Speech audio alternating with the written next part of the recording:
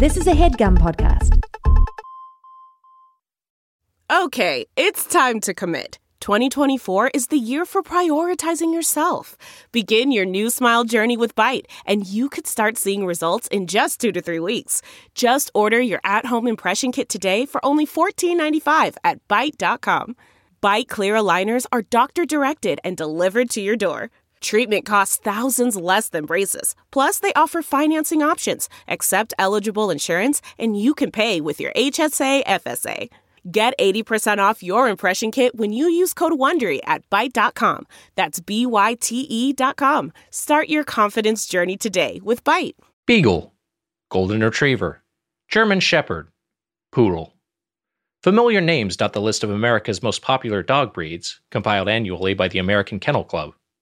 But for 29 consecutive years, likely soon to be 30, one breed has held the top spot, the Labrador Retriever. First bred in the 19th century in Newfoundland, Canada, as a fishing dog, the breed's proficiency for hunting and farming tasks made the Lab ubiquitous in North America, and its popularity continued as the U.S. shifted from an agrarian to a manufacturing and then a service economy. And it was a Labrador Retriever that inspired the name of a quixotic passion project of entrepreneur Todd Graves, a restaurant that served only chicken fingers. Graves worked back-breaking jobs as a boilermaker and sockeye salmon fisherman to save the money to launch his business, opened in 1996 in Baton Rouge, just steps from Louisiana University. The eatery's simple menu of chicken fingers, fries, coleslaw, and Texas toast, served with its signature secret recipe sauce, was a day-one hit with the college crowd, and rapidly expanded, with Graves' namesake pet Labrador appearing on its signage and serving as its brand ambassador until the dog's death in 1998. And so, in 1999, the moniker was passed to a second Labrador Retriever, who died in 2016, and so a third Labrador now serves as living mascot for the chain's 500-plus locations, and also serves as a symbol of a broader American hierarchy that ascribes value to animals based on their friendliness and cuteness. Dogs for companionship, chicken for meat. This week on Doughboys, Raising Cane's Chicken Fingers.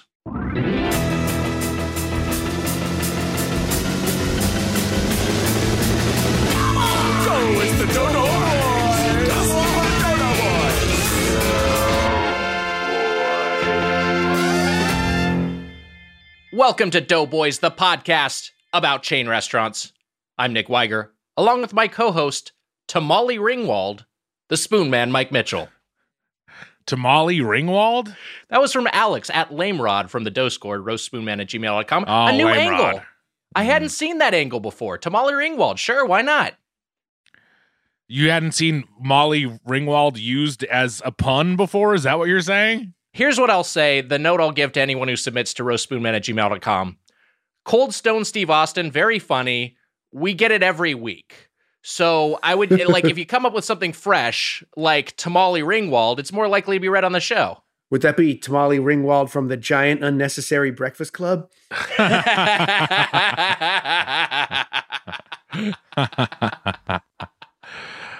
Howdy ho to Spoon Nation. Well, my former boss is here looking at me. I feel like a fool. Uh-huh. And your current boss, me. All right. Here's a drop. Hold on. Give me burgers, give me chicken, give me sides. Hot salad, hot salad, hot salad, hot salad, hot salad. But I do think in general, I think some sort of organization is helpful. Wow. Hi, Nick and Mitch. Here's a drop based on Nick's rant about delivery app menu layouts. Yes. Hope you are both doing well. All the best. Kenny G from Somerville. How about that? My neck of the woods. Yep. It can't be the famous jazz musician, can it? It could be. The soprano saxsmith himself is submitting a drop? Mm-hmm. Wow. Famous comedian. Kenny, or was he a comedian yet? He's dabbled in comedy. I've worked with Kenny G, a lovely man. Oh boy. He did a spot on he was a panelist on At Midnight when I was a writer over there. You're kind of like the Kenny G of man. comedy, Wags. Smooth, easy, inoffensive. No one's really having a good time, but also no one's really complaining.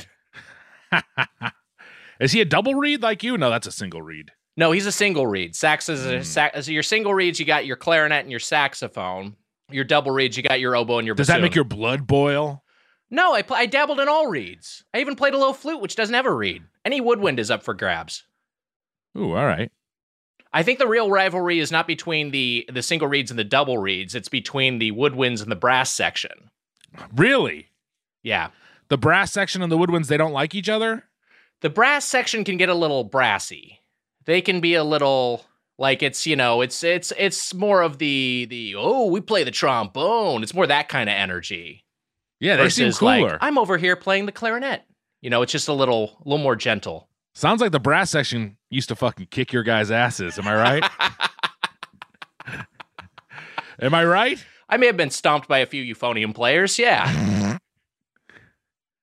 All right, introduce our guest. I don't want him waiting around too long. He's got things to do, Weiger, unlike I don't you want and him waiting around too long either, because I'm excited to talk to him. Returning to the show, our good friend and executive producer and writer for The Simpsons, Matt Selman, is back. Hi, Selman.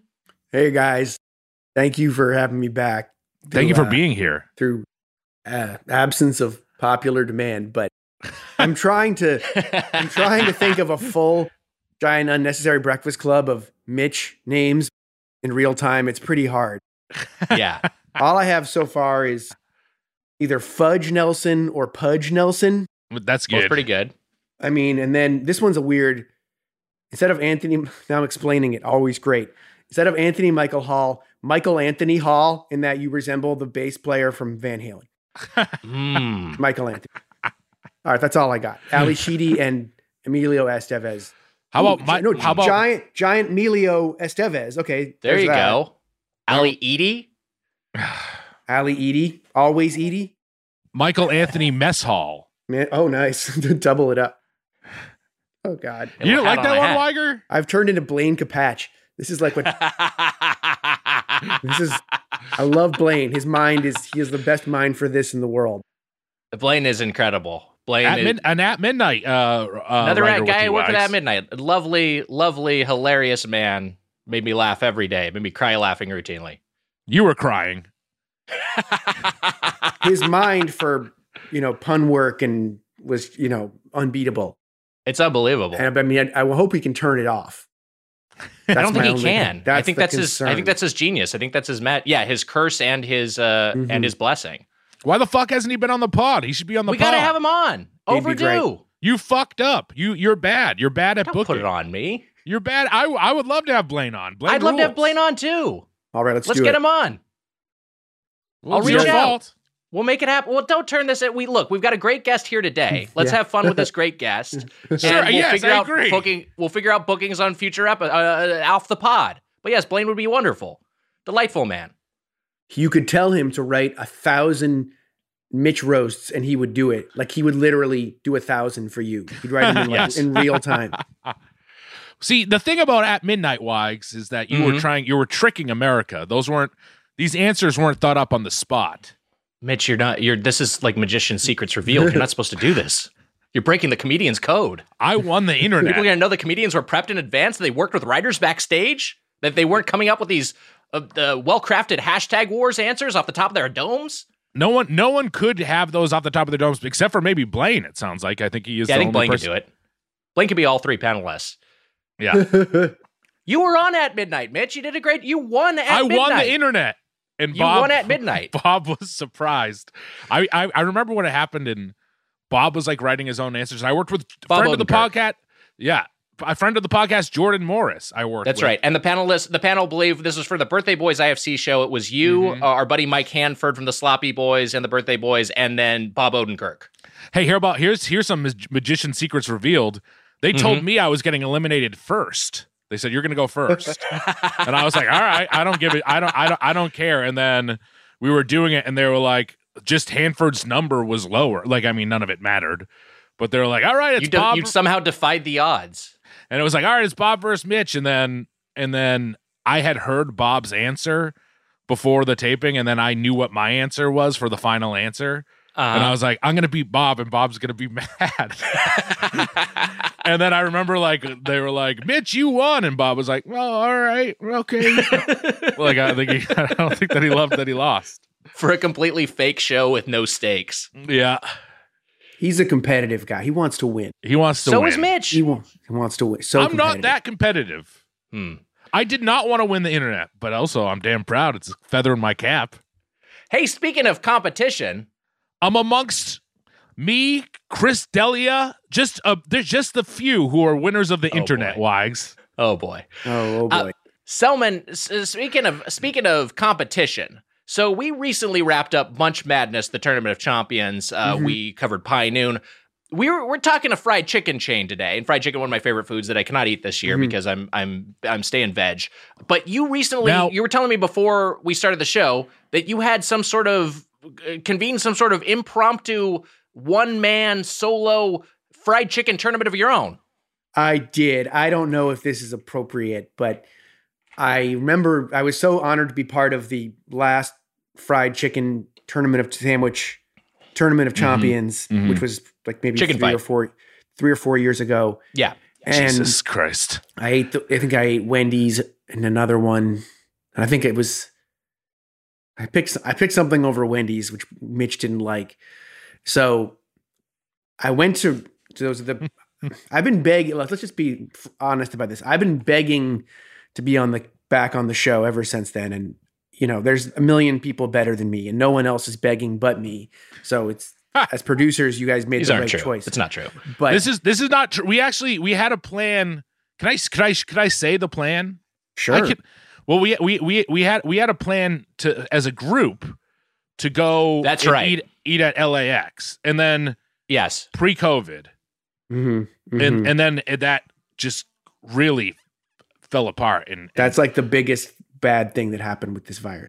The worst unintended side effect. And Dan Gore was going to join us as well. It was the plan. There was the four of us were going to go eat at that LA, whatever that restaurant. What is it called again? The whatever at LAX, that big, crazy restaurant. We had a big scheme. Yeah, an elaborate dinner plan that obviously fell apart. But yes, we fell apart. It's overdue having you back on the show. We're happy to have you back. But you had it. So you were having Weiger. Time out for a second. Fried chicken. Yeah. Did I say his name right? Is it Chris D'Elia or Chris D'Elia?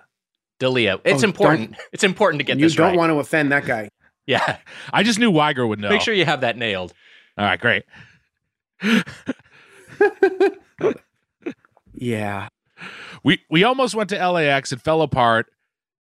And it was gonna be one of those rare good episodes. Why? Because it was gonna be fun. They're all great. Every episode is great. Gore. And it just feels like everything feels like a lifetime ago, right? We all know that. Right. But so I remember listening to Gore's show that he did. Where did he go? He went to a sandwich place. We did a Mexican restaurant. We did Poquito Mas. Right. Poquito Mas. Poquito Mas, That's right. So burger, some burritos. And Dan was kind of hard on Poquito Mas, which which made us sad. That's why he's banned. That's why he has not returned. He's not banned. He picked a place they have work lunch at, which to me, that's like a different animal because you have a different work lunch restaurants. You have a whole unique relationship with. I will say this: working as the lunch dude, as the lunch guy. Mm-hmm. Can I make fun of him for name dropping that bad job he used to have? As the lunch guy at The Simpsons, I will say that. He mentions he works at The Simpsons more than I do. As the lunch guy there, I got to say that we would go to some great restaurants and we would burn them out so fast, like places that you really wanted to go. And Selman, a lot of the first times, this is for real. Selman was a foodie before foodie was a terrible word that no one wants to be called. Right. But I went to I went to the, what's it called? The burger, the big burger place, the place that Umami Burger. Umami Burger. Jesus. Umami Burger I went to because of you, Selman. And then at The Simpsons, I went to Jersey Mike's for the first time. You gave me the number of, I never told you this, but you gave me the number of one in like North Hollywood. It was so far away. I know. I think I heard you talk about this on a recent I was mad about it as a super fan. But Patreon subscriber, by the way. Wow. So everyone subscribe to Patreon. It's great value. All the extra bonus stuff. Please. God bless you. I'm not begging. In fact, They're not even letting new Patreon subscribers in. You'd be lucky. I think we can just get a few more in. We can get a few more in, maybe. I mean, if you hurry, and maybe only at the higher levels at this point, but their spaces are running out. Yeah, so, you got to act fast. You got to act fast. Right. I'm sorry, but it's a desirable thing. To listen scarcity, to us. The illusion of scarcity. Break down the 2001 film, How High. That's going to be a good app. Selman. Oh my God. I know crazy stuff about that movie. Do you really? Do you?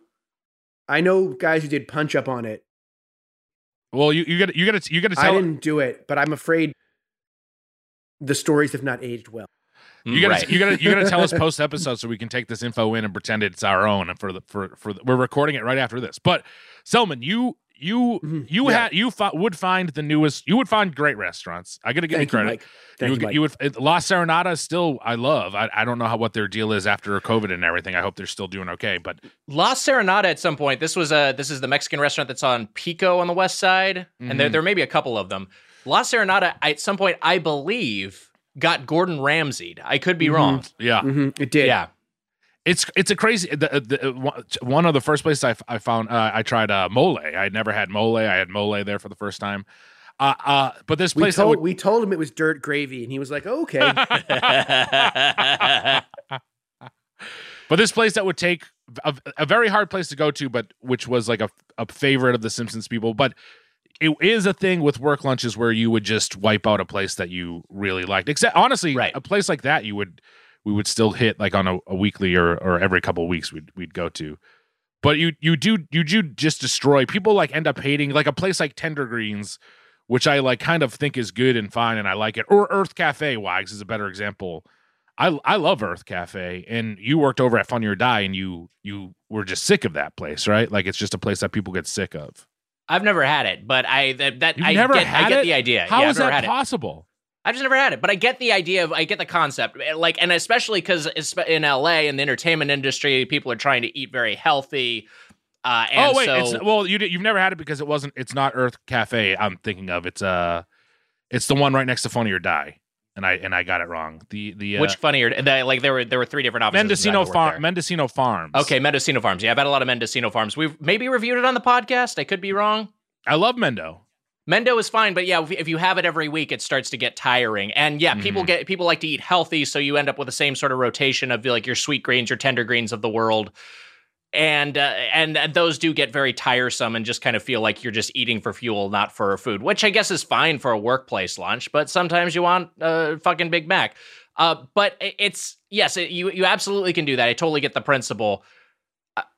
I guess my whole thing with work lunches is I've tried so many times at so many different jobs to be the person who brings lunch from home, and I can never sustain it. You nerd. You do it. Well, that's the thing. You do it for a little while, but then the social pressures are just there to like go out and eat with everybody if that's what people are doing, or order the same thing that everyone's having so that you can like. When have you ever succumbed to social pressure? I feel like you never. You're a guy who never came out to drinks after shows and stuff. You never succumb to that thing. You succumb to laziness then. Like okay. it's like a little bit of work to make your own lunch, even though it saves a lot of money. And so it's like I've never been able to stay in that routine. Mm-hmm. And you eat less if you make your own lunch generally. Yeah, right. Mm-hmm. Yes, that's huge. Well, all our wishes were granted, and now we all get to make our own lunch every day. And we just eat like whatever. I mean, during the beginning, I guess hopefully we're in the sort of end of this endless nightmare, but like the beginning of the end of the nightmare. But like in the beginning of the pandemic, the speed and efficiency with which I went to like starvation prepper eating with my family was like 24 hours. I'm like no one gets to eat what they like ever again. We only eat what's going bad first. Right. If nothing, we had to go to 100% food efficiency. So it was just like whatever was going bad, we had to eat it. That was the one when I came back with my mom. So much, I was eating out so much, and during pandemic, I still got delivery and stuff like that. I was still doing that for a while, except for like the month stretch where I just stocked up on stuff, and then but I was still eating out a bunch. And I got to say that being back, my bank account looks much fatter, Wags, when you're in. Really? I'm not eating. Yeah, there's like $2 million in there now after not. Where'd that come from? There's not $2 million. There's it just I'm saving like probably $200 a week from Wow. not. I mean, not 200, but like at least $100 a week, right? It can add up if you're eating out for every dinner or even most dinners and most lunches. I mean, that's a pretty penny. Now Mummy's making me dinner, and I'm saving quite a bit. It rules. Are you throwing in for groceries, or is mommy getting all the groceries too? No, on the other side of it, her bank account is pretty much at zero right now.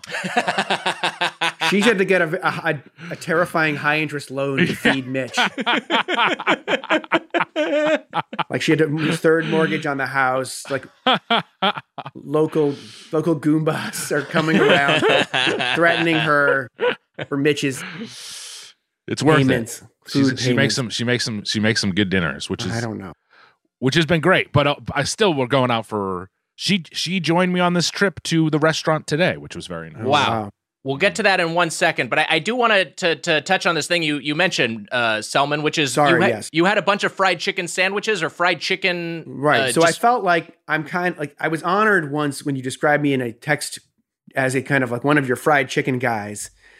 And so after I went to the restaurant we're going today, I went to 3 other fried chicken places to do a mini one-man loser tournament of loser champions for a Munch Madness chicken battle, whatever.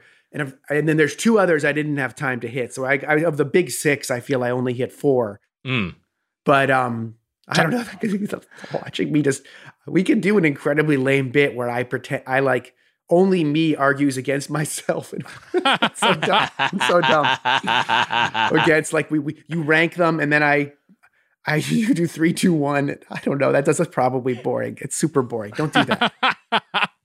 I think Selman, you know that the thing with the show is that we want to fill as much time as possible. I think that we definitely have to do this. But I want to say how untimely we are as far as Chicken Fight being when it was, when now this year every single chain has a chicken sandwich, and it would be the perfect time to do that tournament. Yeah, ahead of the game, and to the point where we fucked up, and it doesn't matter. Well, I think there was, we could not have possibly anticipated that Popeyes would introduce the chicken sandwich, and their chicken sandwich would completely revolutionize the sector. But was the Popeyes chicken sandwich one of the ones that you tasted, Selman? It was. What was the full roster? The full roster was, and please don't judge me. You know I'm a good guy. Chick-fil-A. Thou shalt not judge you. Jesus Christ. Did you get a text that you were canceled? That would be certainly something else. It's from Chris D'Elia. Welcome to the club. No, it's always scary when you get a incredibly long voice message from Jim Brooks. Oh, God. Wow. Watch Spanglish. Why are you pushing Spanglish? No, I'm sure it's on Peacock right now. We collaborate well together. Yes. What was the question? Sorry. So you had the Popeyes fried chicken sandwich. You had the Chick-fil-A one. Chick-fil-A, KFC, and then Raising Cane's. Wow. So I did not hit the new Burger King or McDonald's yet. So were you having just chicken sandwiches, or were you having like just anything goes? Well, I listened to your Phil Rosenthal chicken episode, which was a great episode. And I did hit the sandwich at all the places, but then maybe as a side note, and I don't know if this is something worth saving. No, nothing is worth saving. The bite of the day, the bite of the bite of the tournament was well-cooked KFC original recipe on the bone breast. Wow. That is surprising. I mean, I love fried chicken sandwiches. America loves fried chicken sandwiches. That's very funny you say that, because my mom said something very similar. But there's something in that bizarro mixture of chemical herbs and spices and that crazy pressure cooking system they have, that if you have a nice KFC original recipe breast, it is like, there's just something about it that just something about the bone. I don't know how the bone unlocks awesomeness. Like, what's the difference? It's animal. It's dead animal flesh, no matter how you look at it. But there's just something about fried chicken on the bone that has so much more flavor and resonance as a chicken eater. I don't know. I'd bet some food science expert, your Alton Browns, your J. Kenji Lopez Alts of the world, probably has some explanation for why the bone is helpful. I like bone in because I like the experience of eating it off the bone, but I also feel like it tends to retain like a little bit more moisture. I could be wrong, and I also think a little bit more fat. Like the fat can sometimes be stripped away when you're deboning.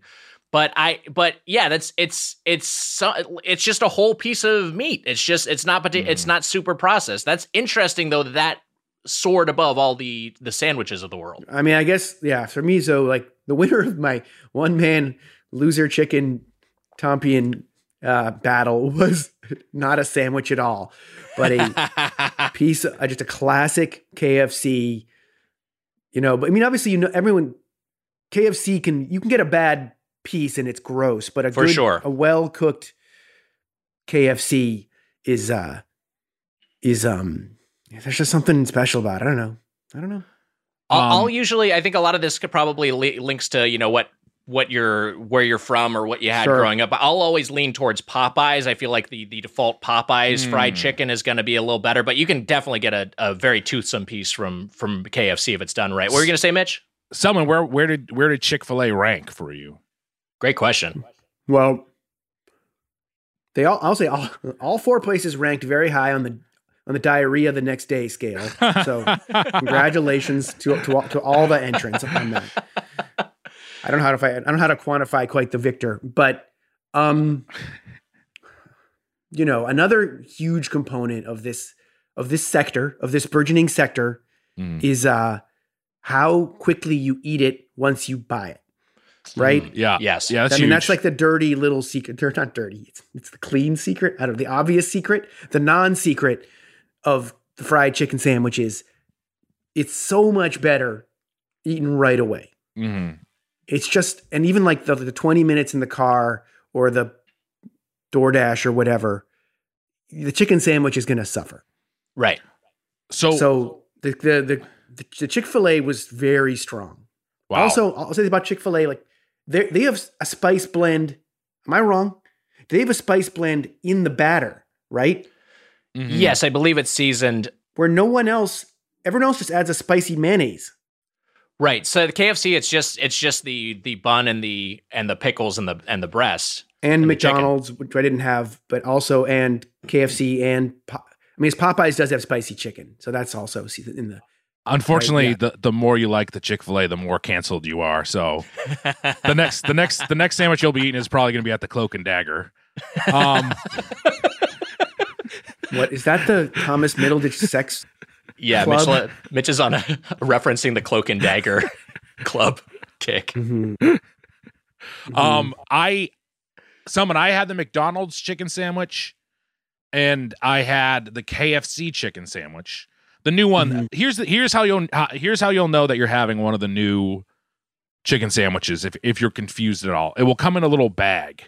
All of them now come in the foil bag. Mm-hmm. They all want to come in the foil bag. Is the deal? So I've had the Wendy's one actually might be the one that's just actually I think that's in a foil bag too, but I think it might be wrapped. But I had the KFC, McDonald's, Wendy's. I've had I've tried all the fast food chicken sandwiches. And to me, the KFC one is maybe one of the best of besides Popeyes. I'm not including Popeyes in this. Because Popeyes I do think is number one. Right. But KFC of all the other places that copied Popeyes, the KFC one was good. I'm interested to try it. Popeyes. It was I mean, I just wish I went to the Slauson Popeyes, like 48th and Slauson, or as I call it, coleslaw. LA street pun. Blaine Capatch. Food street pun. And just by the time I got home, the Popeyes was so soggy I couldn't. It just didn't have I should have eaten it in the car. Yes, but the family was waiting for their Popeyes. That's to your, but your point is absolutely correct. Like oftentimes, and it was the case with this week's chain, even though I didn't get chicken, I'm just like, I'm going to park and I'm going to eat this immediately. I'm not going to drive 40 minutes home. I did the same exact thing. I did the same. Wow. We pulled over, we ate in front of the restaurant like monsters. I did this. I also pulled over for the, hey, she's vaping. She's vaping. Emma's vaping. Emma busted. Whoa. Just say no. It's fine. Busty. It's fine. Oh my God, this just got real. If you're a guest on the Doughboys show and you nail Emma when she's vaping, I will reward you with a busted. So just keep that in mind. Fair enough. Wags, I thought you were just declaring that you busted yourself. All right. How many times has Natalie heard busted? A lot. All right. We'll take a break. We'll be back with more Doughboys. Hey, Mitch. I feel like during the summer, pretty much everything I'm doing outdoors is making me thirsty. Yeah, I'll tell you what the issue is. That blasted sun. Curse the sun. Curse the sun. Giver of life, but also Giver of heat. giver of a dehydrator in chief, I'd call it. Mm-hmm. And you know what? Summer requires extraordinary hydration because of the sun. You know what I That's like built about for the moon? everyday dehydrating moments. Yes. The moon is cool. Moon's real cool. When the moon is out, there's never a doubt. The moon is cool.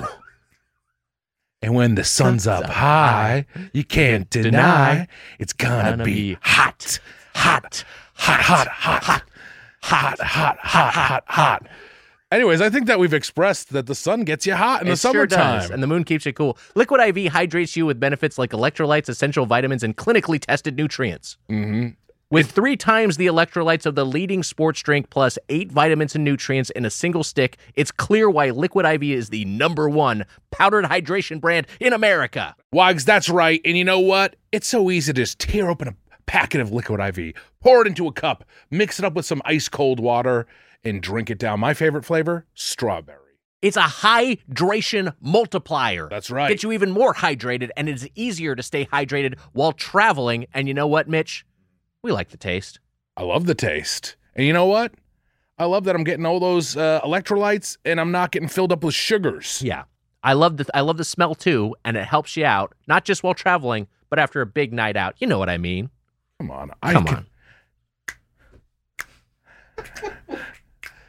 The moon is cool. Cool. The moon is cool.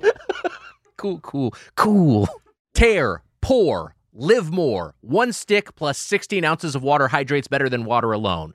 And Wise, it's got 3 times the electrolytes of the leading sports drink, 8 vitamins and nutrients, non-GMO, vegan, gluten-free, dairy-free, soy-free, and now sugar-free. We got white peach, Wow. green grape. Wow. Raspberry melon and lemon lime. That's right, Wags. Turn your ordinary water into extraordinary hydration with Liquid IV. Get 20% off your first order of Liquid IV when you go to liquidiv.com and use code Doughboys at checkout. That's 20% off your first order when you shop Better Hydration today using promo code Doughboys at liquidiv.com. I love Liquid IV. You know why? Why? Because it's cool. Cool. And the sun is hot. Hot.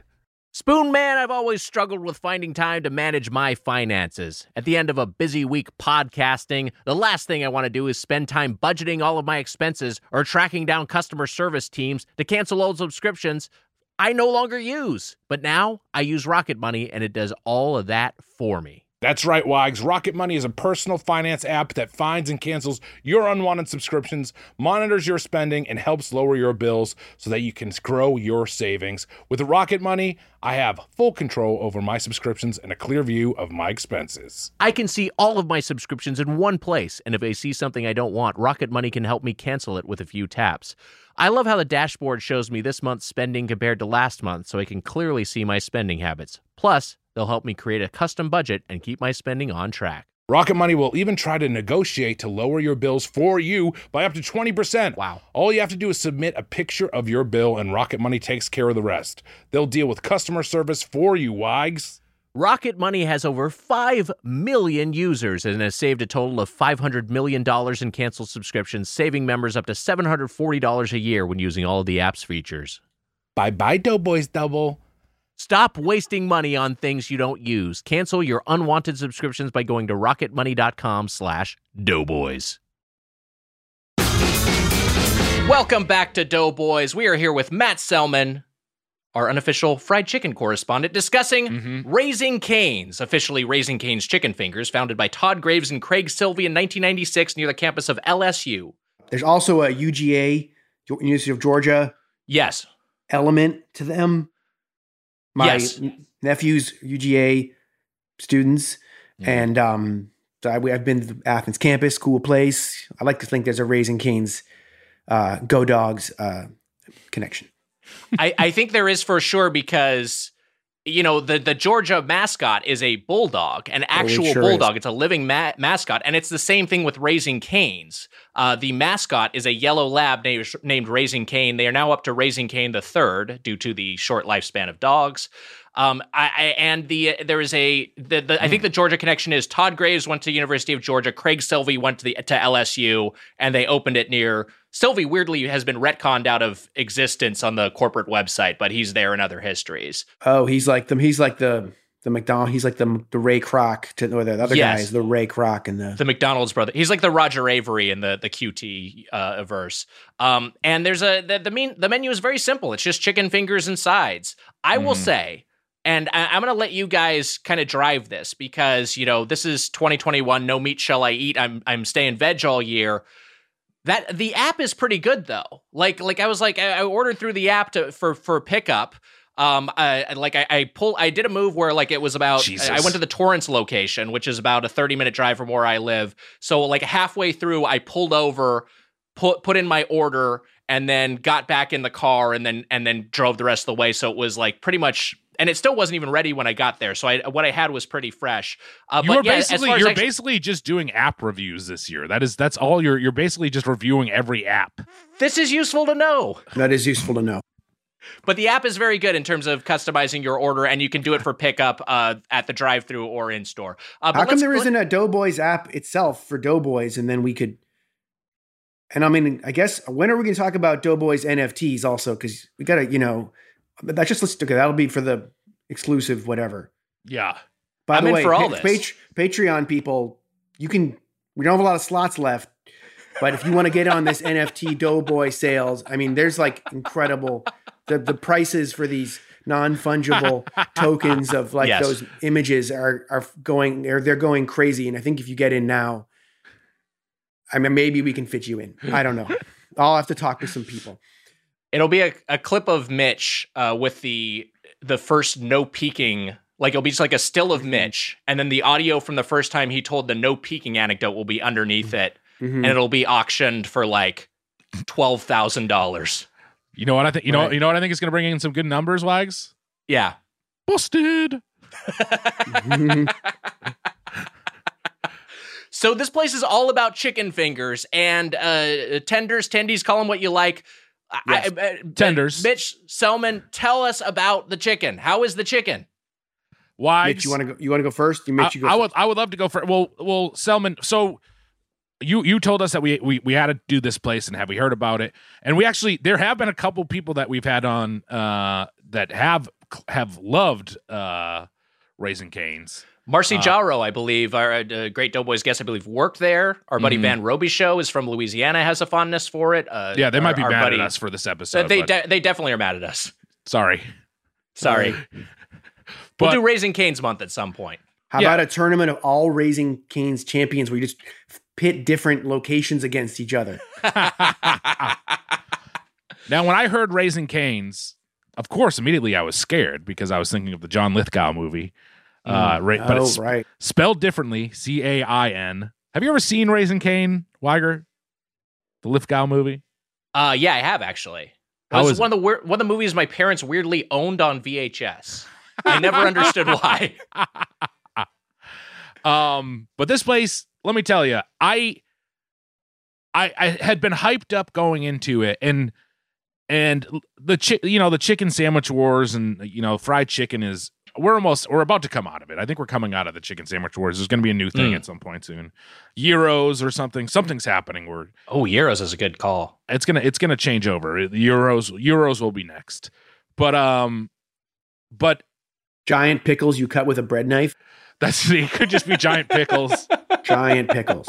You slice with a knife, and then it fills your whole plate. You eat it like a steak. That could be it. I mean, probably not. You have predicted. You predicted the rise. You predicted the rise of the burger. So of the burger, I called it. No one else knew about this. The gastropub high class, high end burger, which was at fancy restaurants and then bled its way into fast food chains and chain restaurants, sit down chains. I wonder if there will be like because it's always like the kind of kind of the mainstream becomes like the elevated version, and then that becomes like the new version of the mainstream version. We saw that happen with the burger and the chicken sandwich. I wonder if we could see something with like a McRib type sandwich, like some sort of like a barbecue pork sandwich, if that's maybe what could be on the horizon. Well, I got to say this about, I think that might be too hard, because I think that with barbecue, it's just that thing of like, yes, that's true. The chicken sandwich is just simple. And a burger is pretty simple. It's just you can get it and you can eat it in your car, and it's easy to consume and whatever. And it's classic. And I got to say this about Raising Cane's. It is just a very stripped down, very simple menu. There's not that much you can even really order. And I think that it lives up to the hype, Wags. Wow. I had a bite of this. My mom said, so my mom and I drove over. We went to the only Raising Cane's that's near us, which is near BU. It's on Commonwealth Avenue, and it's a Com Ave, far way down. Emma and I were talking about it before this, but it used to be a McDonald's. Daniel told me that he hates it because it used to be a McDonald's and it made him mad because it was a good McDonald's. Oh wow. But it's right in the BU area. I drove over there. There were a lot of young college kids. It made me feel old. There were a lot of kids running around there, and a lot of them went in there to get some Raising Cane's. It was packed with college kids when I was there. I blended it in pretty easily, but I ordered the Caniac combo. Wags. Should I just get into what I got? Please do. Do it. Am I early? It feels early. No. Not at all. After the break is when we get into the food. We got these two breaks now. We got the whole NFT combo after this. I'm gonna break it down. We got Dogecoin, Ethereum. I got takes on all the crypto. Ooh, Dogecoin. Wow. What do you think about Cardano? It's the new one on the scene. Oh yeah. Doesn't like it seems. It's certainly not. None of this is certainly ever gonna destroy the world. We know that. Well, I got the Caniac combo, which is, Cane's, which is, Raising Cane's. It's the Caniac combo. First of all, the woman who was working behind the counter was extremely nice, young, probably a college student. I have no idea, but she was very nice, and I was trying to tell her my name. And I was double masking, Wags. I've double masked anytime I go into a restaurant or a store or anything to pick anything up. And there was a big communication and I said Mitchell for some reason. She was like, "What's your name?" And I said Mitchell. And then there was a big communication breakdown. She was laughing at me, and I was like spelling out my name. It was just a disaster. But I said, I want the Caniac combo, which is 6 chicken fingers, crinkle cut fries, 2 cane sauces, which we'll of course talk about the sauce. Texas toast, coleslaw, and a large fountain drink or tea, sweet tea or tea, and or lemonade. It's a big combo. It's a big combo, but my mom was there too, so I got the lemonade with that drink because they make their own lemonade in house. And I also asked, I said, can you get a sandwich on its own? Because I don't know how it works here. I was like, is it just combos? Because basically everything that they list is kind of just combo based. Yes. And I was like, can I get the chicken sandwich by itself? And she's like, of course. And so I got the chicken sandwich as well to try that out. I also got myself some ketchup and some hot sauce to go along with that. Which they do have Heinz ketchup, by the way. They do have Heinz ketchup. They have dippable. The thing that felt like the ketchup of the future, which Wendy's was doing for a while, the Heinz ketchup that you can open up and dip into, or you can squeeze out. Now I don't know if these are I love them too. I don't know if they're environmentally sound, Wags, but they are very handy if you're eating in your car, which my mom and I were about to do. So I got a few of those. Definitely less destructive than NFTs, at least. Yes. And they're Louisiana hot sauce. I bit into that sandwich first. The sandwich I almost wouldn't suggest getting the sandwich because it is just the chicken fingers with lettuce on a bun and the sauce. There's like not much to it. But from that first bite, I was like, damn, these tenders are juicy. There's no Wags. You're not going to bite into any bone here, but the juice is loose still. The juice is still loose in these tenders because they were just juicy and crisp and felt a little bit lighter. That was my mom's thought about it. She's like, this just doesn't feel as heavy as Popeyes. She liked it better than Popeyes. She liked the chicken sandwich better than Popeyes chicken sandwich. That's and wild. So we really enjoyed it. But for me, once I got into those tenders, that's where I was really happy. And I was happy that we were parked right in front of this Raising Cane's or to the side of it, really, even though the college people were gawking at us and thought I was a weirdo with his mother eating these chicken tenders in the car. I looked like a monster. Why is that cool? Why is that cool college kid eating with his mom? We should all be doing this. This is cool. I think that guy must row crew. He definitely rows crew. Hey, why aren't you with us crew guys? You know what, Selman? I actually saw some rowers as I was taking a right towards Com Ave. Yeah, I saw some rowers on the Charles River. Wags, they were rowing down the river. I think if I was in a boat now, there would be some problems. I don't know if massive Charles River flooding.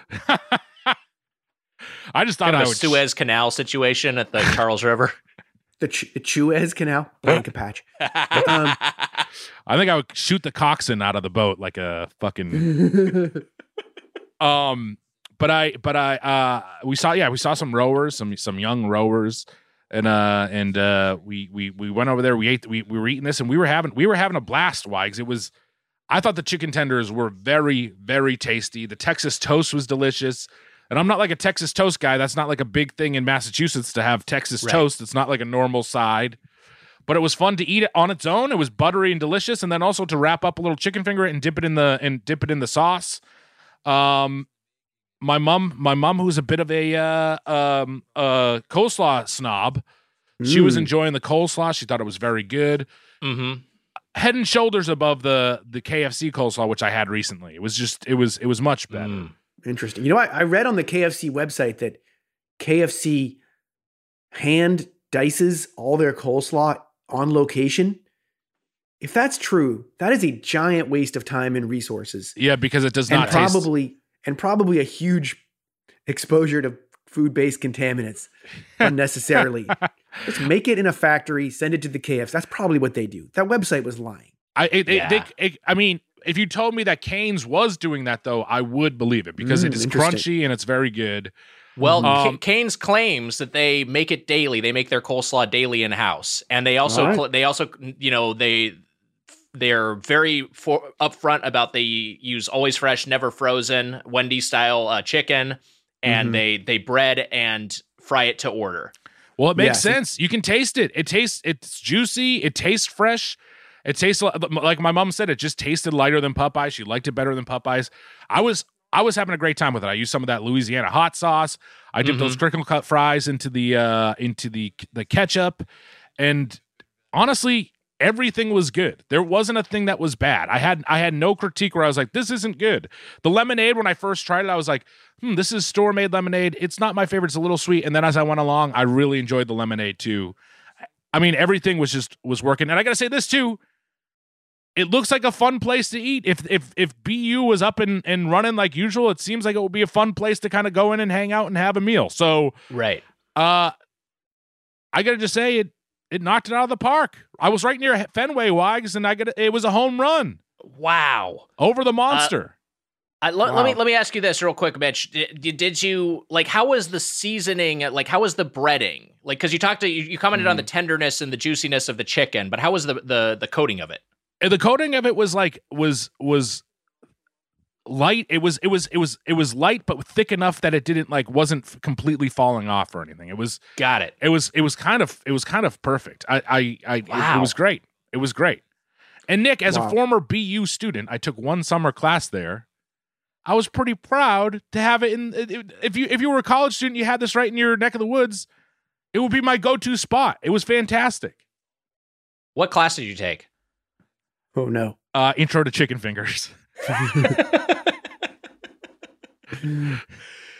Selman, your experience at Raising Cane's. Well, I gotta say, a lot of what Mitch is saying jibes. That's right. Mm. It jibes with what my experience was. Wow. You know, I drove to the Hawthorne location in Torrance. And it was interesting because it was sort of like a road of sad old chains that aren't like the hottest chains, like Del Taco, no offense. Oh boy. He's mad. El Pollo Loco, Sizzler, Coco's, like a lot of Boston Market. I didn't even know that existed. I mean, there's some okay ones too. So I'm driving down there and I'm like, I know the reputation of this place. The reason I'm excited is this is kind of like the in and out of chicken fingers restaurants. Small menu, super devoted fan following, kind of a phenomenon. I want to know I want to experience the experience of the frenzy. So I purposely went at prime time, which was 5:30 on a Saturday night. Wow.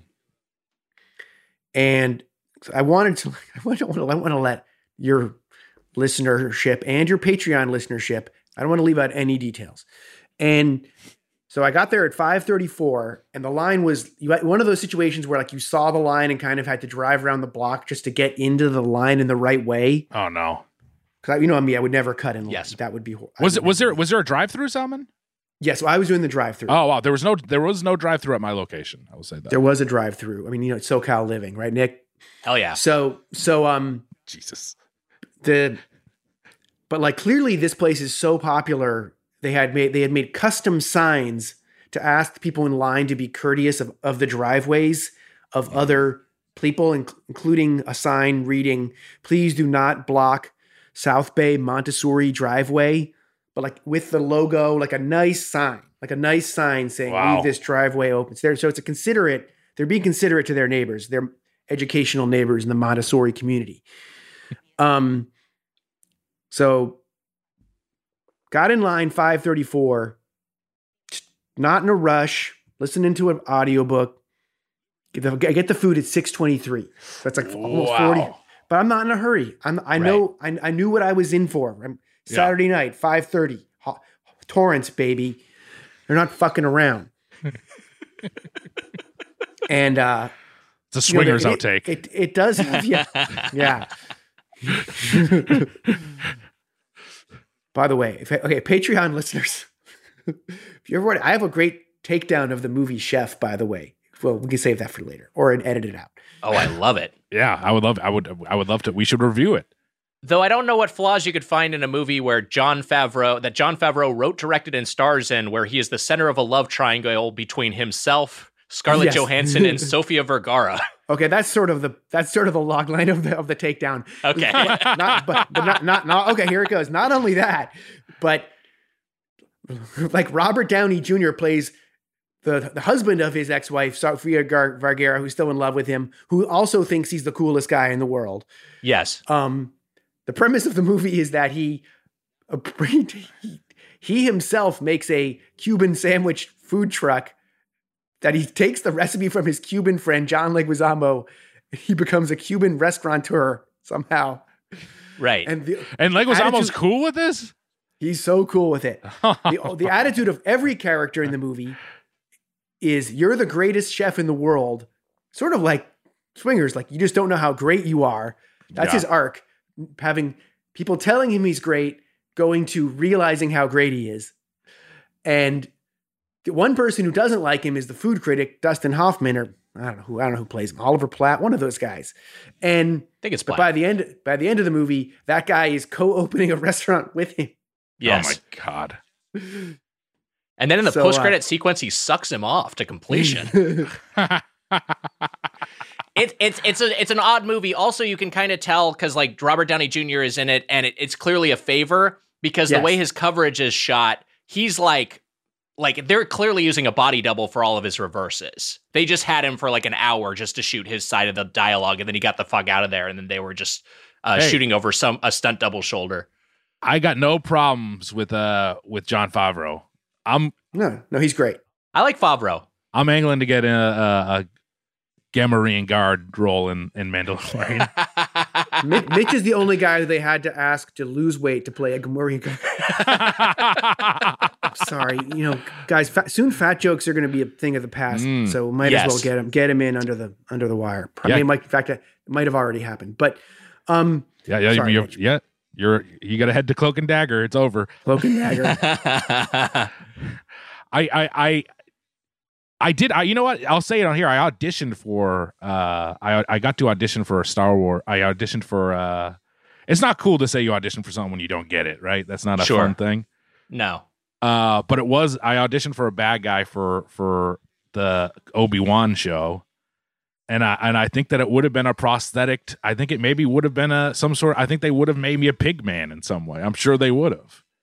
Well, there are a lot of comedians in the Favreau Star Wars averse.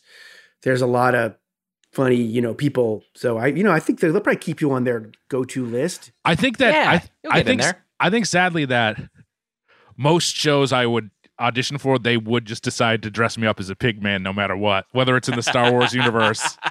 Right. You're doing an episode of CBS's Mom. I auditioned for a droid voice, and they said I wasn't human enough. There you go. There it is. So you mentioned In-N-Out Burger, and that was absolutely the comparison that I had in my head when I visited this exact same location on a Sunday at around lunchtime, which was also a very hopping, time to be at Raising Cane's. The drive-through line curling around the block. It was like it was wild how far it was stretching back. It reminded me of an In-N-Out Burger. And yes, the driveway signage, they had one driveway that was blocked off as exit only, just because there was no way to manage the traffic for people who are parking for not dining in, but dining at the outside tables or just picking up, which is what I was doing. It was madness, and I was astonished by how popular it was. So and it is fun to go to a place with that in and out. Everyone's excited to be there. They don't mind waiting. And then I think they took a page from In-N-Out's book. Do they have a book where they have the people kind of with you in line, giving you a menu? Love that. Taking your iPads and getting the menus in early. So getting the orders in early. And all the employees did also look to be having fun, which is something I always look for in a fast food place. And you usually see that at In-N-Out as well, that there's kind of a good convivial spirit with the workers. Yes. Right. Oddly, I didn't, there were people in there, but I did not have I also went during the day. It was like 2:30 maybe on Friday. So not a Friday, on a, Saturday. So it was not that crazy. But enough people in there, but they moved pretty quick. Wags, I thought my order would take a while. It did not take long at all.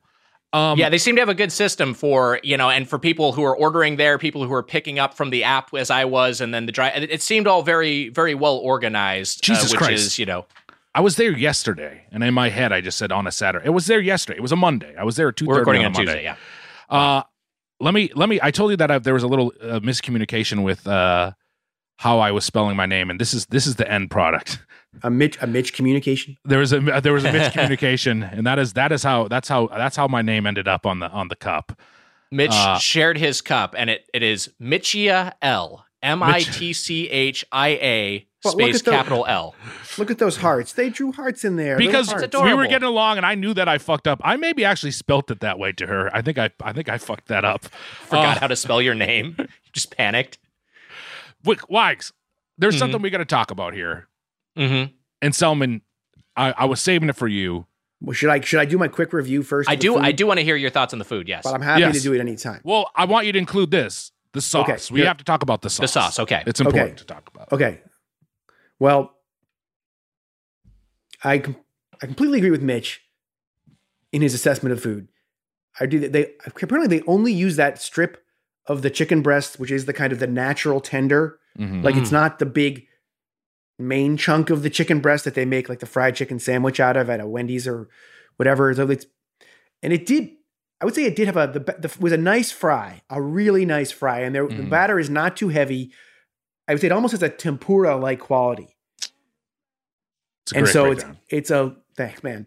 And I'm just thinking of how bad mine sucks. Everyone says I just say it's if good. you had said tempura first, I was gonna fucking kill myself. I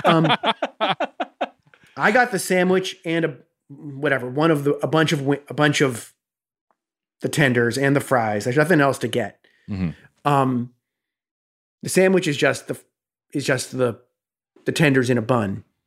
But I mean, to me, the bite of the day was the tender and the toast, making a sandwich with the toast as the bread. Selman, that might get my bite of the night is what but you know what? It was daytime. So, Right. did we have an alt for that, Wags? Where's Blank Patch? Oh, Blaine. Eat of the week? Eat of the week? Is that what you said? Yeah, eat of the week. God, you must have disappointed Blaine so much in that room. Jesus. Just taking my laptop out of my hands, just fixing my work for me. That for me, Selman, I think that for me is probably the same thing. That buttery Texas toast. The Texas toast is good. It's so good. I mean, and this, again, like I'm going to repeat myself. If you're going to go to Raising Cane's or any of these places, just pull over and eat it. Yes. Don't go anywhere. The 20 minutes I feel would be a disaster 100%. with this place. And again, that's just the nature of fried food. And it's fresh fried. There's no magical super fry that someone could invent that then half an hour later is going to be good. So anytime you go to eat fried food, you should just eat it sadly by yourself in Hawthorne, pulled over in a neighborhood, or with your actual friends in the restaurant. I mean, if you're going to indulge with fried food, that's my takeaway for everyone based on eating these 4 world-destroying sandwich restaurant foods is just, if you're going to get fried food, just eat the fried food right away. Don't wait to fully eat agree. it. Otherwise, don't get fried food. Because a burger will travel. Yes. A lot of foods will travel. Yeah, for me, it was like a 23 to 25 minute ride back to my house in Quincy, and the food would not have been nearly as good. It would have taken it down. Where I'm leaning pretty high on the score right now. Wow. But it was great, Wags. It was great, and to get to the sauce, I think the sauce is fantastic, and I think that is a big part of it. Yes. Is that the sauce has to be good. Well, the sauce was so much of my experience. And for those of you who haven't had the sauce, it's kind of, it's like a pink, thinner than a Chick-fil-A sauce, but kind of similar in composition. The recipe is top secret, but it's been leaked as some combination of mayo, ketchup, garlic salt, Worcester, and black pepper. And there is a lot of black pepper in it. I thought there was maybe some cayenne or something to kick it up, because it does have a little bit of spice, but I guess it's just got that much black pepper. Yeah. I mean, it's not overly sweet, unlike most sauces. So that's a nice change of pace. I'll just say I thought the sauce was great. I really liked it, and the sauce, it was unique. I like the little bit of a kick because I am something of a heat seeker, and I thought it worked well with the crinkle cut fries, and I thought it worked well with the Texas toast. I needed something to dip that Texas toast in because just having it by its lonesome was a little bit plain. But as a sauce soaper, here's what I got. I got everything that's not chicken. I got crinkle cut fries. I got the coleslaw. I got the Texas toast, and I got the cane sauce. And then I also got I got myself a drink, half sweet tea, half unsweetened tea. I ordered on the app. I went there. They handed me a cup to fill my own drink, which I have not done in like a year. I have not been in a situation where I could use the soda fountain on my own in so long. Even at 7-Eleven, they'll just they will fill the Slurpee up for me, or the Big Gulp up for me for hygienic reasons. This location in Hawthorne, I guess they were like, all bets are off. Wow. Yeah. Sounds dangerous. I mean, I was scared. Scared for my life. Did you just do a 50-50 mix yourself? I did a 50-50 mix myself, and I'll say this. So the sweet tea is made with cane sugar. I like, and I can't believe I haven't come up with this on my own before seeing it in the Raising Cane's app as an option. The idea of having, because oftentimes sweet tea is just too sweet for me. Just like a whole lemonade is a little too sweet for me. That's why I invented the Nick Weiger, which is a third lemonade and 2/3 iced tea. No, you didn't. But the half sweet tea, half unsweetened tea, it was good quality tea, and this was nicely balanced where it wasn't punishingly sweet. And I thought it was a great accompaniment. I like the fries. The fries were clearly fresh. They were a little under seasoned, but because you have the sauce, that does a lot of work. Gotta give a shout out to the ice in that drink too. They have some nice crushed ice. They do have quality ice there. Yeah, they have like the pellet ice. A Patreon only show where you just review the ice at restaurants. We actually sadly have done an ice episode. It's been done. Yeah, we did an ice episode. Nice. And the guest we booked, Jacques, did not like ice, so we completely fucked it up. Now, Wags, is there not like a grilled cheese sandwich sort of deal there, or what? No, they don't have anything. They don't. Oh, wow. You would think that they'd maybe have like a Texas toast grilled cheese sandwich or something. But no, it's a very unfriendly to vegetarian place. Like if someone was going to Raising Cane's, if the lunch group was going to Raising Cane's, I would get my own lunch. I would hopefully have brought my lunch from home that day. Well, it's also it's a very simple. Like I said, it's like an early McDonald's menu or something where it is like here are the things we have and that's it. That's what you get, and I kind of appreciate it in some ways. Oh, I love a streamlined menu. Simplify. We mentioned Gordon Ramsay earlier. That's a Gordon Ramsay principle. Get your menu down to what you do best, and that seems Just like do they're one thing well. Exactly. That seems like what they're doing. 100%. But no, were you even able to order vegetarian, or did you have to order chicken and throw it away? No, you can order it. You can order the sides a la carte, okay. At least in the app, and I'm sure in store. Yeah. I mean, I'm sure they thought I was out of my mind that I was going to go to all this trouble just to get their fries and their coleslaw, but. Hey, it was an exercise. I mean, would you say that the fries were okay, but like In-N-Out, a little bit like maybe their Achilles heel as well? They're not the star of the show, I don't think, but I do think that they're good. I like Crinkle Cut, but like I think there's only to a certain point where Crinkle Cut can be good, and then that's it. Like I feel like other fries, like McDonald's fries, Wags, we've talked about it, are perfect. They won the tournament. McDonald's fries won the tournament. And I think that there's like, you can have different tastes with regular fries, and then Crinkle Cut fries always kind of just taste similar to me up to a certain point. I love Crinkle Cut. Del Taco was mentioned earlier, and Del Taco I think does the best Crinkle Cut fries. Shake Shack does a good Crinkle Cut. I think they do a good Crinkle Cut here, and I will say that they were clearly freshly fried. They were piping hot. They were kind of soft in the middle. They were crispy on the outside. My only critique was that I agree that they're not the star of the show, but my only real critique is I think they could have used some more salt. Mm-hmm. Yeah. I mean, overall seasoning might be an issue at this restaurant, that they tend to under-season. Also, the tenders were a little bland, although it was a beautiful tempura-like fry, if we've established. Mm-hmm. I mean, I tried to engage the Raising Cane's Twitter feed to get a little bit of feedback as whether they would consider a spicy tender with a spicy batter. Oh, that'd be fun. No response. They ghosted me. Oh my God. Were you blocked? They ghosted me. Yeah, they blocked me. I mean, or even like a spice powder that they could shake on top.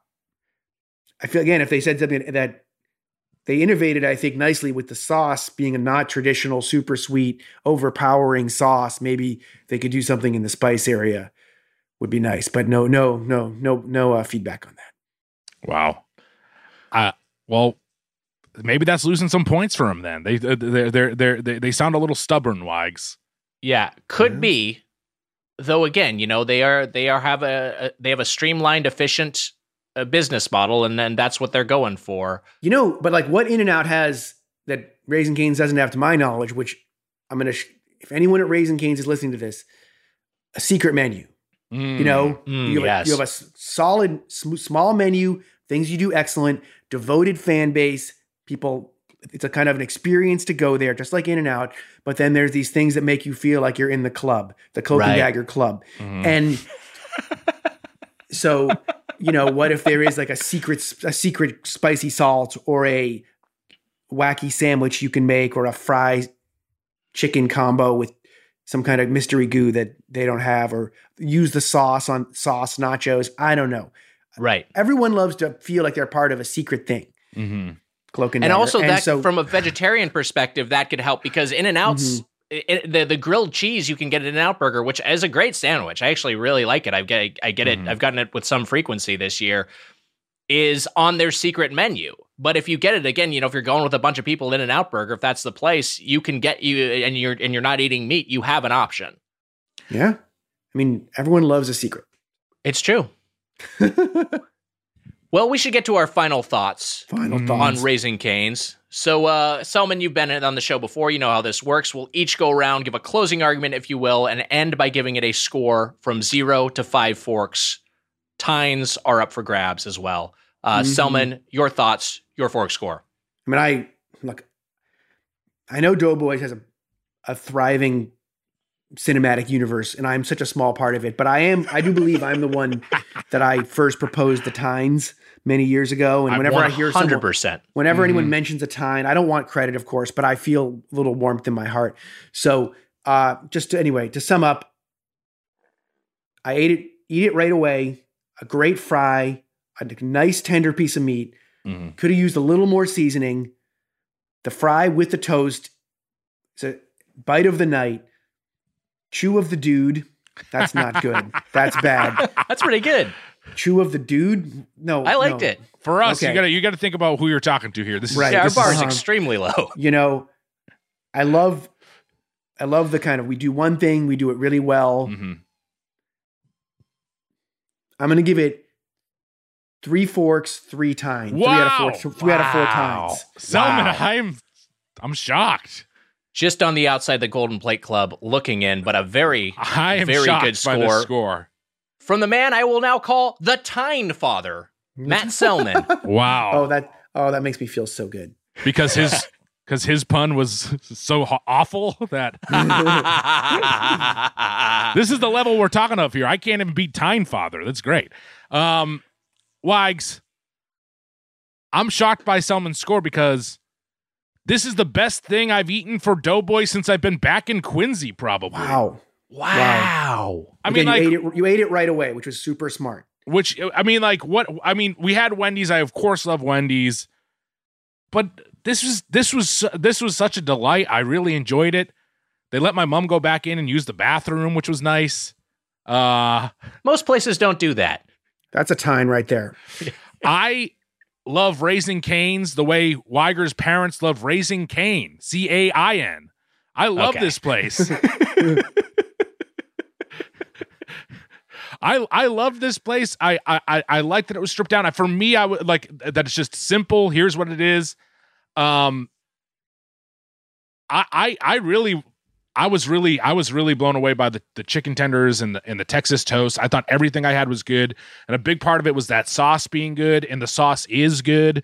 And it's a complicated sauce. Let's just say it. It's not a simple sauce. It's not a simple sauce, and a lot of it, the place being good, hinges on the sauce, and the sauce is good. They do it, Wags. It's like I said. It's a home run. It's 5 forks for me, Wags. 5 forks. Wow, it's 5 forks. Selman, I can't believe that you didn't Golden Plate Club it. I was shocked. I tried to just think. One of your guests had a great 4 system ranking system, and I don't remember the guest or the restaurant. I think it was a buffet. This is a long time ago, and I just was thinking I thought it was great. If I had to get a drive-through, experience, I would definitely want this, but I didn't feel like it was on the same level of an In-N-Out where every time I see it, I have to fight the urge not to go in. You know what I mean? Right. Like with In-N-Out, like every time you drive by In-N-Out, you have to like put your Tesla, I assume you all have Teslas, on autopilot so it doesn't go in. That's like, Emma, that's part of this like dickhead persona that I tried to establish earlier she's not listening. No, I'm trying to give her context. This kind of like asshole showbiz douchebag, which is, persona that no one thinks is funny or good. And Emma had a thought bubble above her head of her vaping. Right. There was a dog barking. It distracted me. I'm sorry. I apologize. Anyway, this is not a good character. It's embarrassing. I think our listeners are nodding along when you're talking about putting the Tesla in cruise control. Hopefully, we're all going to get vaccinated soon, and like I gotta take you guys to the Simpsons Clippers seats together. We gotta have a Clippers game, right? Wow. I know you're a Laker fan, but yes.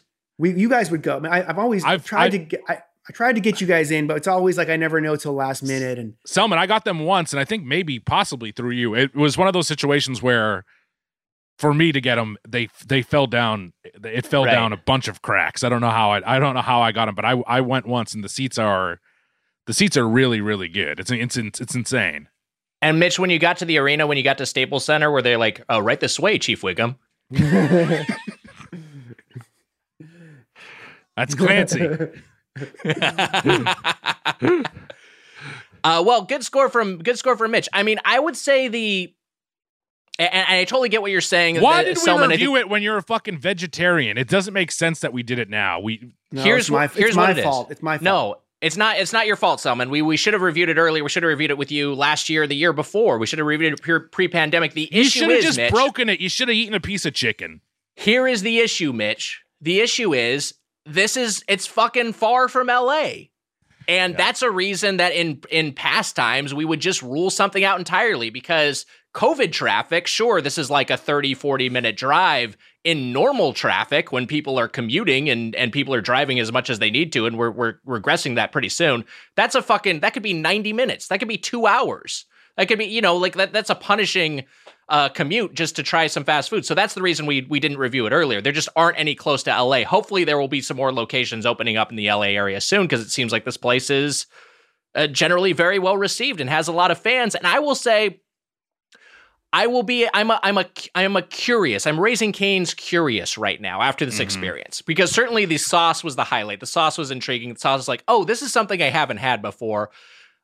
Selman, I am a little bit hesitant because of your comment about the tendies being a little underseasoned.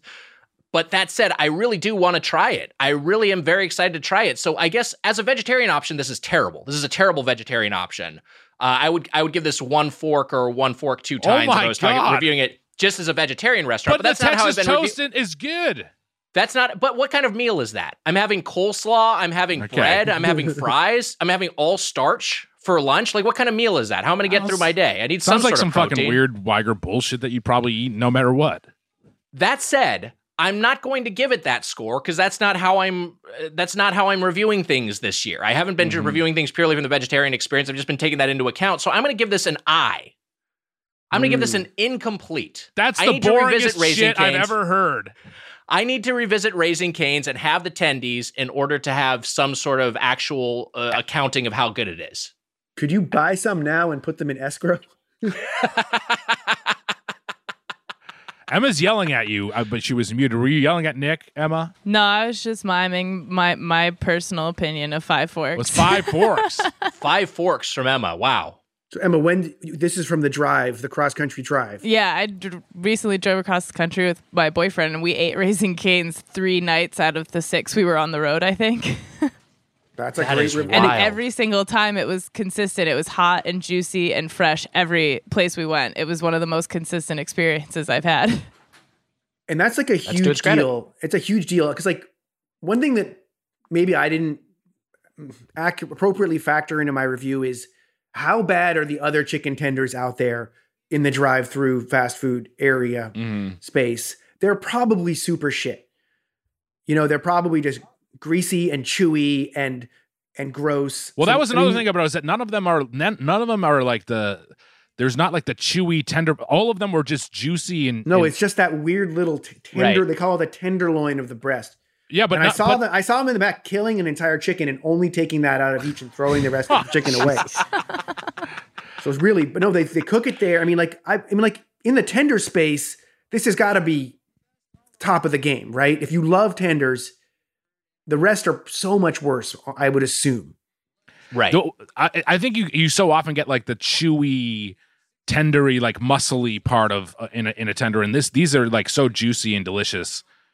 Why did you give it an I, and that stands for what? Impotent? Incomplete. Incomplete. We'll be back with more Doughboys. This show is sponsored by BetterHelp. You know, Mitch, I got something I really need to get off my chest. Let's hear it, Wags. What's up? I've been having problems. Oh, no.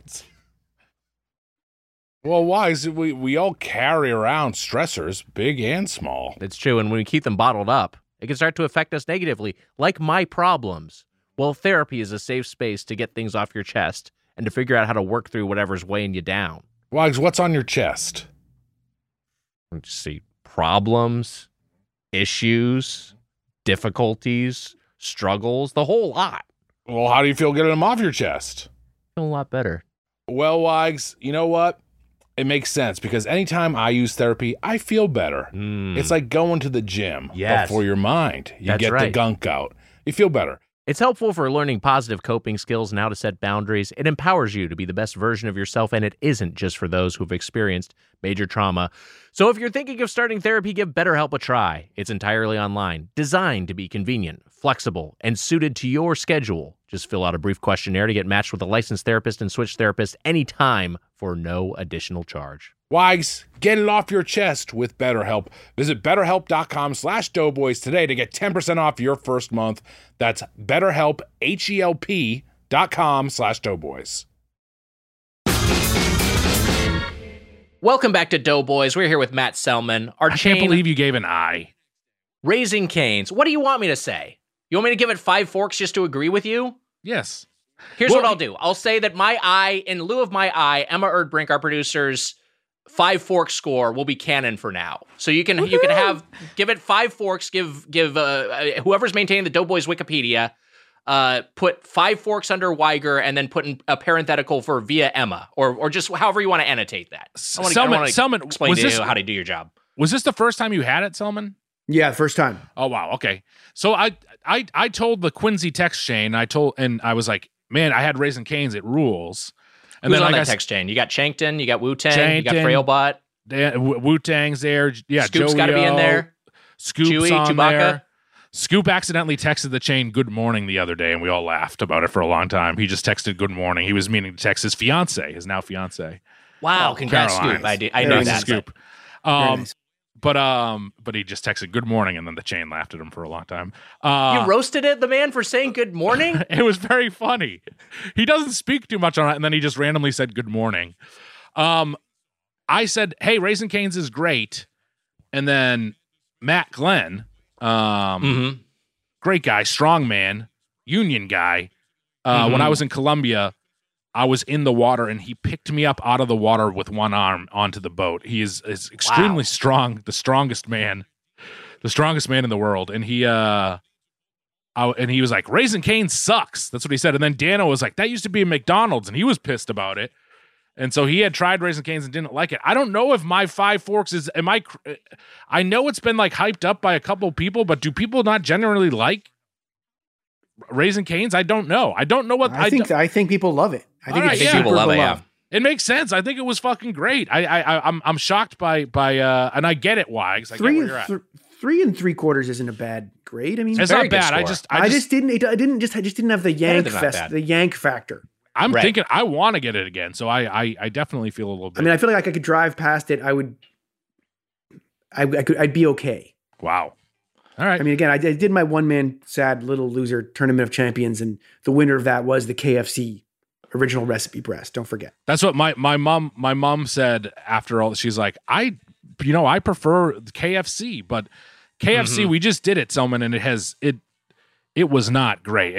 Yeah. It's seen better days. So I think KFC suffers from what it seems like Raising Cane's does not suffer from, which is locational inconsistency. That's Each the thing. KFC, a lot of It's variants. also it's a privately owned company like In-N-Out, so it's a family-run organization. So I think they're really tough on their. I guess they're not franchisees, but they're outlets or whatever. Like they're not going to open one and have it be location dependent, like a KFC or even a Wendy's or a Popeyes or a Popeyes. So, but they, I'm curious to see where it goes in the years to come. I mean, I originally went with you guys to Buffalo Wild Wings. Great time. That was the best time. We ate every kind of wing they had, and it was fantastic. And then I bought stock in Buffalo Wild Wings. Then it went down. Then I sold it. Then it went literally the next day. It got taken private and went way up. It was a giant financial catastrophe. Anyway, asshole. And but I was thinking like, oh man, I would open a Raising Cane's. Like if someone said, would you want to invest in a Raising Cane's in an area that they thought was underserved by the high quality tender community, you would definitely want to get in on that. It does feel like a play, but then we talk about this all the time is Raising Cane's does have that thing of if they start tossing out a bunch of Raising Cane's and the quality dips, that will hurt that place so much because then it will just be a bad tender place. And that's a nightmare. Nightmare. Yeah.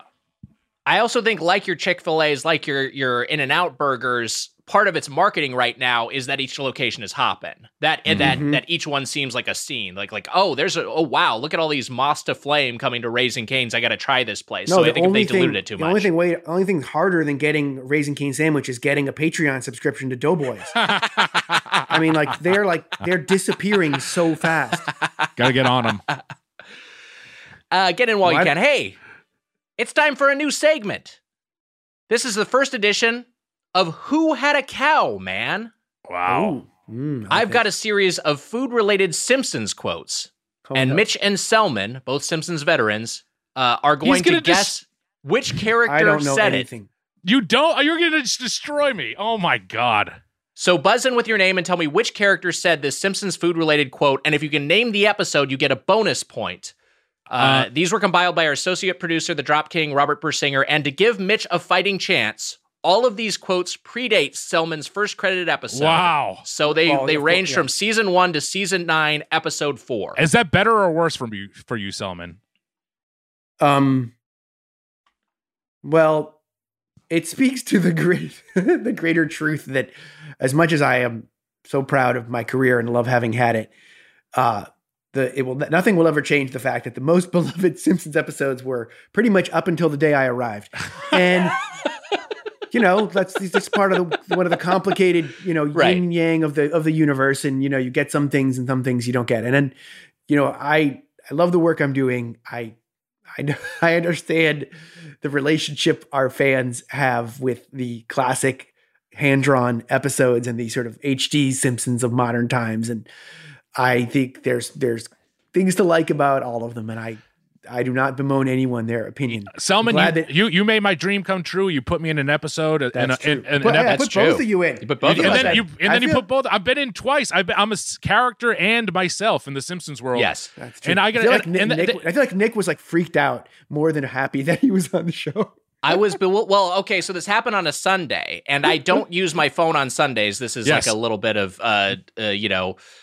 denial I've been indulging lately, and so I'm the person who Nick says is hard to communicate with. The man doesn't talk. He had a weekend free cell phone day. The weekend free cell phone 2 days. Yes. Just when was it? A week or so ago?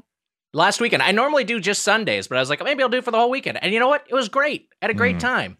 Mm-hmm. But then again, I'm lucky enough to not have to be on call for anything, so I could just kind of do that right now. There was a emergency. What was the emergency? I don't know. I had to figure out where the restaurant was or something. So it happened on a Sunday. That's when The Simpsons airs, as everyone knows. And so I didn't know about it until Monday morning, where I woke up to a barrage of texts from well-wishers and you guys as well. It was a complete surprise. And so I was just sort of like, wow, I don't know what to say. Wow, this is amazing. I was very surprised, but it was very, very, very, very sweet thing of you to do. Very nice gesture. But to me, it felt organic to the show in that it was a cool, old-time Sardi's right bar for people who are successful in the podcasting world. It was a dream come true. It ruled. Yeah, it's pretty amazing. It's also ranked as the creepiest Simpsons episode, Wags, because you were in there. So just to give some context for why my reaction was what it was. My family, I told them about it. I showed them the screenshot, and their reaction was, they really gave you a beard. Because I had a full beard in my Simpsonite form. So I was like, yeah, all right, yeah, it's true. This is like when my mom gave you a bed and you said you didn't sleep well. Jesus, for God's sakes. No. I mean, that's how families are. It's true. And Selman, I very much enjoyed the Boston episode I was in and that episode. I thought they were two great episodes. Thank you, Mike. They were doing this to me to be fair, so that they figured that you would know everything from your time there. But also, I think you're going to still kick my ass on this anyways. But all right, let's see. Well, let's find out. Before Classic we begin, Simpsons trivia. Selman, were you serious that they really throw away the rest of the chicken at Raising Cane besides the breast? No. I'm sure they have a deal with some purveyor that Nick and Selman can see that my car keys are in my hand right now. A bunch of raw chickens with 90% of their carcass thrown out. On to Who Had a Cow, Man. So I'll say the quote and buzz in with your name, and then say the character, and for a bonus point, say the episode. All right, first up. Oh my God, where did you get that brownie? Mitch. Homer. Mitch, you are correct. It is Homer.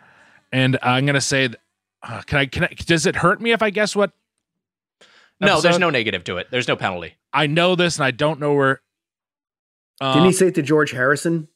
Yes, he did. It is George Harrison. It's the wow, Selman, you're right. It's the four top. What is it? The four. What if the answer to all of these was Homer? It could be. It's the Baby on Board. What do they call the four tops? The B It's Homer's Barbershop Quartet. Yeah, I'll give you the point because you clearly know what you're talking about, even though you didn't know the name. So 2 points for Mitch. All right, next up. Well, really? I think Selman deserves it. Okay, go ahead. No. All right, I'll give it to Selman. What? Are you tied up? You're tied up one apiece. I know. I think that's fair. That was good. I was thinking on it, and you got it before me. It's a new ball game. All right, next up. I'll have a brain burger with extra pus, please. Oh man. I'll have a brain burger with Mitch. extra pus, please. Yes. Nelson? Not Nelson. Fuck. This is only going to make people who pay attention to things think I know even less about their favorite episodes, and I'm therefore less qualified for my job. Mr. Burns? It is not Mr. Burns. I'm going to say, is this a Treehouse of Horror? It must be not a Treehouse of Horror. This is from the Itchy Bart. and Scratchy Land episode. Oh, This fuck. is said by Bart when he's at a concession. I thought it was maybe Bart. God damn it. Bart, also right. a good guess if you don't know. Yeah. I could see it. All right, I think you'll get this next one. Money's too tight for steak. Mitch. Yes. Marge? It is Marge. Solid guess. And is this the episode where they ballo their soap together? You know what I'm talking about? Can you be more specific?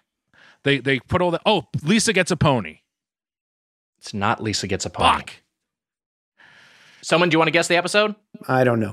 The episode is Boy Scouts in the Hood. Oh, wow. Yeah. All right. Next question. These are harder than I expected. Boy Scouts in the Hood that's a great episode. Here's the quote. Here's the grapes and here's the wrath. Ooh. Here's the grapes and here's the wrath. I know this too, and I can't. You know, there are a lot of episodes. There are a lot of episodes. There are a lot of characters as well. Mitch. Yes. I'm just going to get this wrong. I know I'm getting this wrong. Rod and Todd. Not Rod and Todd. Fuck. You are right that it is a child. Oh, This is said by a child. Bart? It's not Bart. Now Nelson.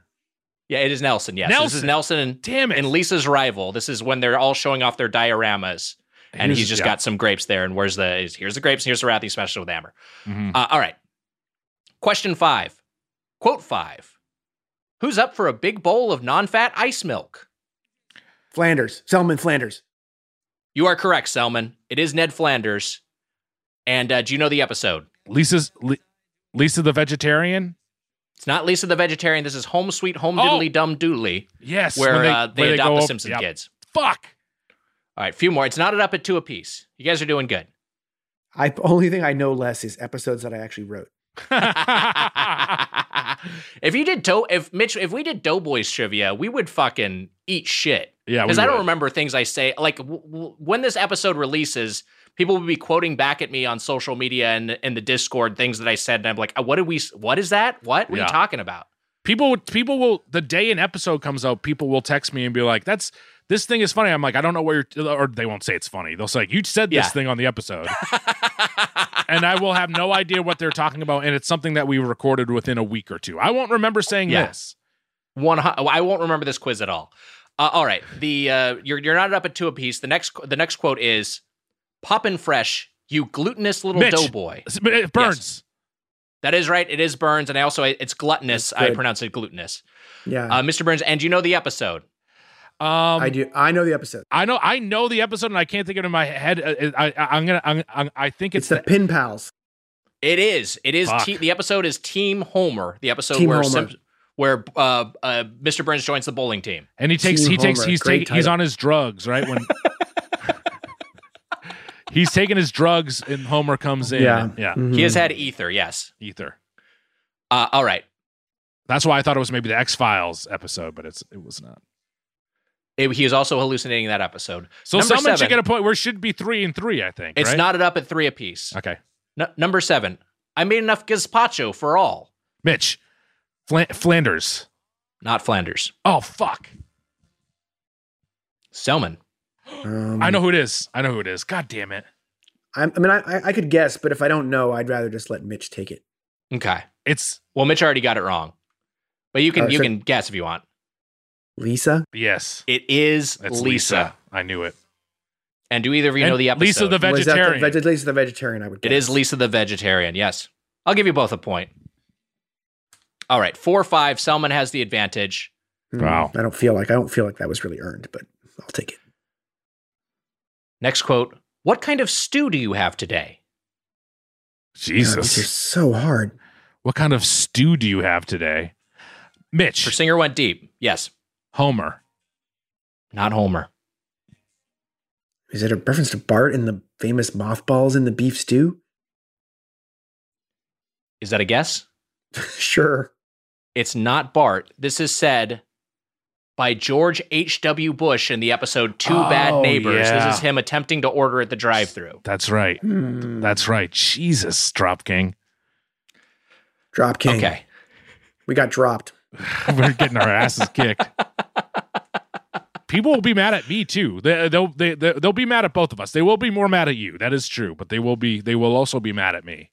They'll be mad at me too. They're going to be mad at everyone. People were very mad recently when we did a flashback episode that showed Homer having been a teen in the early 90s. Yeah. They got really mad, and I try to explain to people in a really enlightened, open-spirited way that, like, we're not retconning anything. We're not saying your favorite episodes didn't happen. The show's 32 years old. The characters don't age. Right. There's just, like, paradoxes have to exist. Yeah. Just have fun. Take out each episode on its own. No one is saying anything didn't happen. It's not like one of these shows with a rigorous continuity. And like, you know, I don't know, like, obviously you're never going to win these wars in like public discourse. I got a question for you. Were they more mad about that or more mad about the Doughboys appearing on an episode? No one was mad about that. So I sort of doubled down in that episode. There was like a flashback of Homer having been kind of a hip hop loving teen in the early 90s when, of course, the Simpsons were in other episodes shown as adults. So I went back and changed the episode in the rerun so that in the flashback where Homer is a teen in the early 90s, one of the kids is wearing a classic Bart Simpson, underachiever and proud of it shirt. Just like make it even more confusingly nonsensical. I love it. I don't know. You got to embrace that, right? It's like they've experienced 30 different Christmases. It's like that's with Bart at the same age the whole time. It's right. They have birthdays and if all these things had happened to one set of characters, they would be in a mental asylum. I mean, we the Doughboys are quickly approaching this in terms of the podcast world where we have been around for far too long. Yes. And we're just we're running out. We're gonna retcon some shit soon. Yeah. Yeah, we hit up Chili's 5. We should just start from scratch. That's funny. You start pretending that early reviews didn't happen. There's redo the burger tournament. There's going to be You Song 2, You Song 3. 2 song. All right, you've got 2 more. Okay, here we go. All right. This is Pretzel Town, pretty boy. Mitch. Oh my God, he's fast. Chief Wiggum. Not Chief Wiggum. Oh, fuck. I know the episode. It's that episode where Marge has the Twisted. Marge is twisted. Yeah. The Twisted World of Marge Simpson, yes. So she goes and this is Pretzel Town, pretty boy. But who says it? It's not Wiggum. Let's see. So Marge is, what's the quote again? This is a Pretzel Town, pretty boy. But Marge is selling pretzels. I mean, I don't remember who said it. Mitch. Shit, Fat can I try it? It is Fat Tony. Damn it. Selman got it in. It is Fat Tony. The context is that the mafia gets hired to push out the other food trucks. Right. So that Marge can dominate the area. All right, one more. Last one. Here we go. Last one. Here we go. Aw, nothing gets chocolate out. See? Aw, nothing gets chocolate out. See? Mitch. Gonna go with Homer once again. Not Homer. Selman, you have this clinch, but you want to take a shot? Well, it's not. The fuck? I don't remember. I don't want to lie to the fans. Look, I've seen all the shows at least once. I'm a fan too, guys. Just doing the best I can in the HD era. Marge. This episode is not Marge. This was delivered by Chief Wiggum. In the episode, I Love Lisa, and he has chocolate stains on his police pants. Damn. Selman, you have one Who Had a Cowman, though it was close. It was a close margin. You both know your Simpsons quotes, although these were particularly tricky and dastardly ones, courtesy of the Drop King. Just like a restaurant value feedback, let's open up the feedback. Today we have an email from Erica. What? No one won that. Not even the listener won. The listeners won in the sense where they were like, there were some Simpsons obsessives who knew all of these immediately, and they're just like, they either feel proud of themselves or they're just furious at the show. Mm-hmm.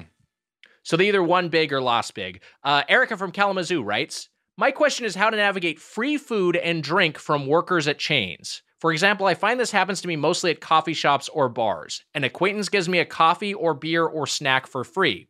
If I am frequenting such an establishment, how do I make it so I don't expect them to give me free items all the time? I'll happily pay or put cash in the tip jar or whatever, but I'm also appreciative. Has this happened to you? Thank you for your wisdom in all caps. They being fucking sarcastic? It seems sarcastic, yeah. Cheese wisdom? Yeah. This has happened to me mostly when I'm a regular at a restaurant or a bar, and then I'll get something for free. And a big issue is like I go to I used to go regularly to this like this kind of deli restaurant with counter service, and I just sit at the counter by myself if I was having an out meal by myself at an old apartment. And I'd like sometimes order just a glass of wine, even if it was the afternoon. And it got to the point where like the bartender there would always be like giving me free refills on my wine. Like I drink like half of it and then she'd like, pour it up with like fill it up with like a wink.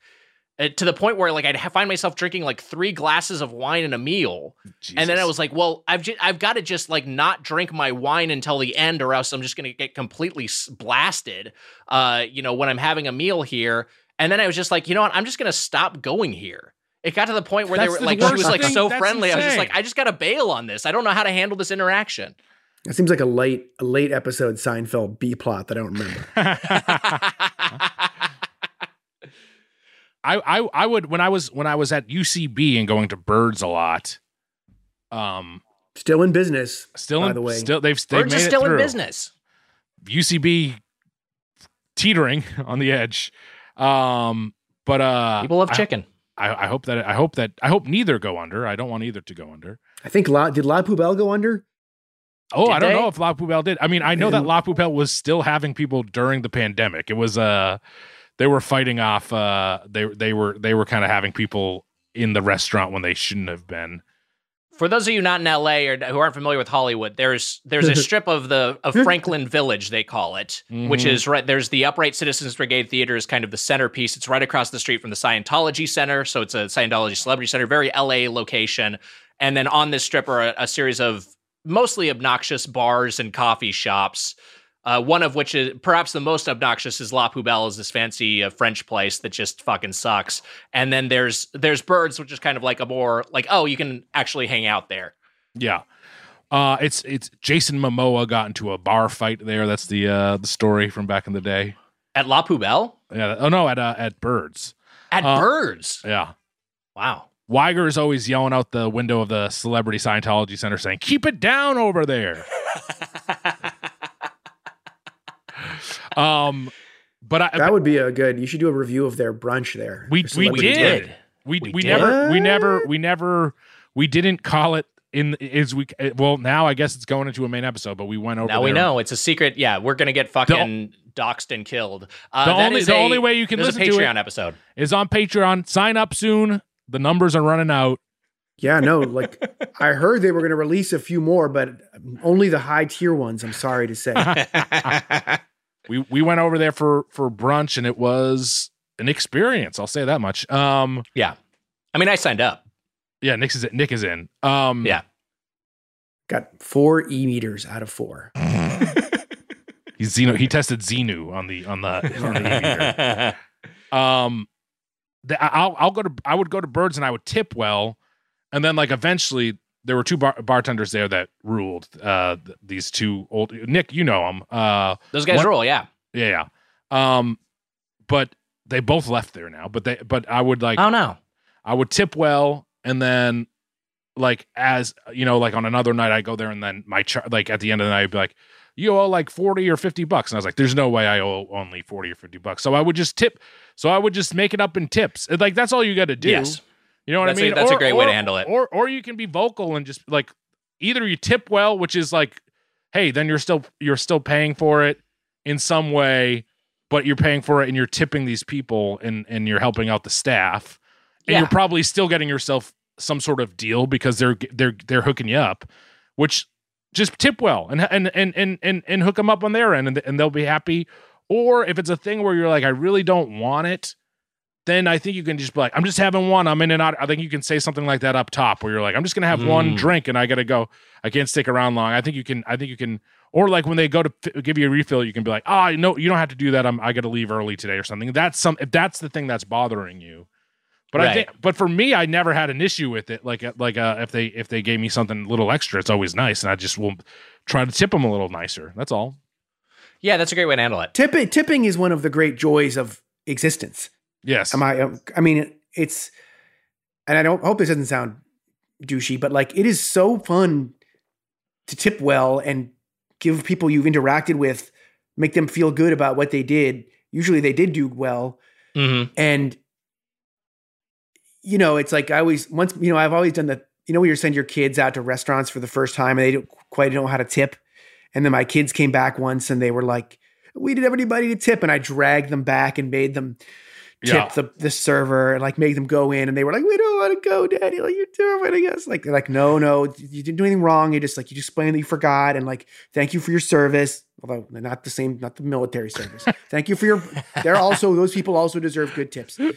I wish I could tip our soldiers. If there was a way to, I'm sure there is. I give to charities. Shit, this sounds horrible. No. I'm just saying, like, tipping is so fun. It's like sometimes the fun is just like going to a place and like, and tipping. I don't know. It's crazy. It is. It makes you feel. You know what? I had Dunkin' Donuts. Look, we've done this before, and when me, you, and Gabrus were talking about tips, and people gave us a hard time. I remember that conversation. And people gave us a hard time, and even in the moment, I felt it, where I was like, God, we sound like fucking assholes. But in what sense? Because I didn't read any of the reactions. It's just that people were like, "Hey, good for you guys, you fucking assholes, that you tip people. Your way to pat yourself on the back."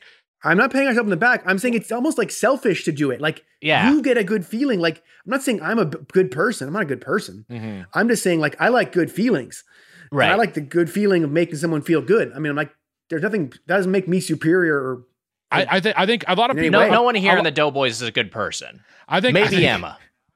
I think no, she vapes. I think that there's a lot of people, you tip what you can afford to tip, and I think anytime people will be happy.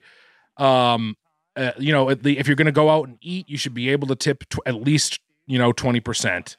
And sometimes people are like, hey, it's 15%, and that's fine. I think if you're tipping.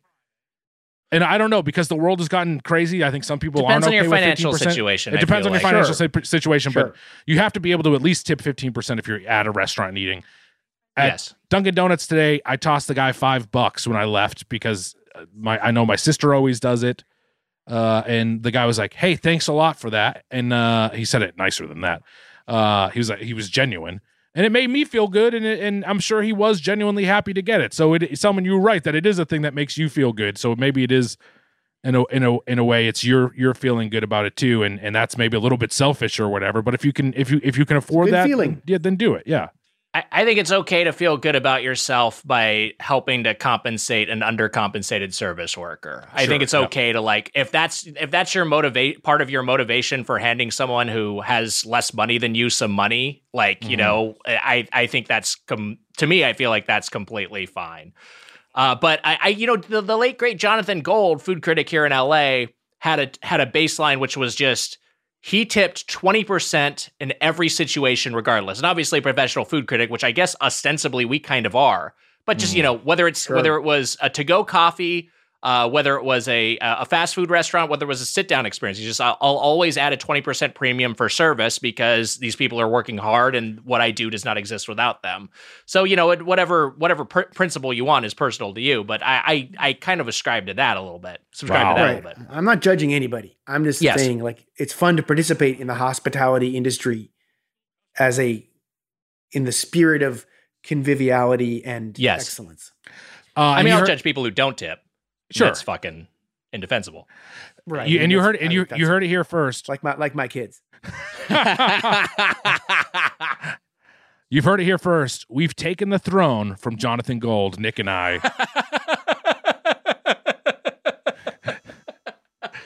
We're the new Jonathan Golds.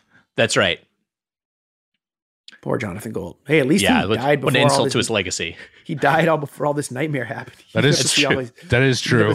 You never see all this shit go down. The nightmare, KNI, like nightmare from Justice League, spelled the same way. Batman's experience where he's wielding a gun.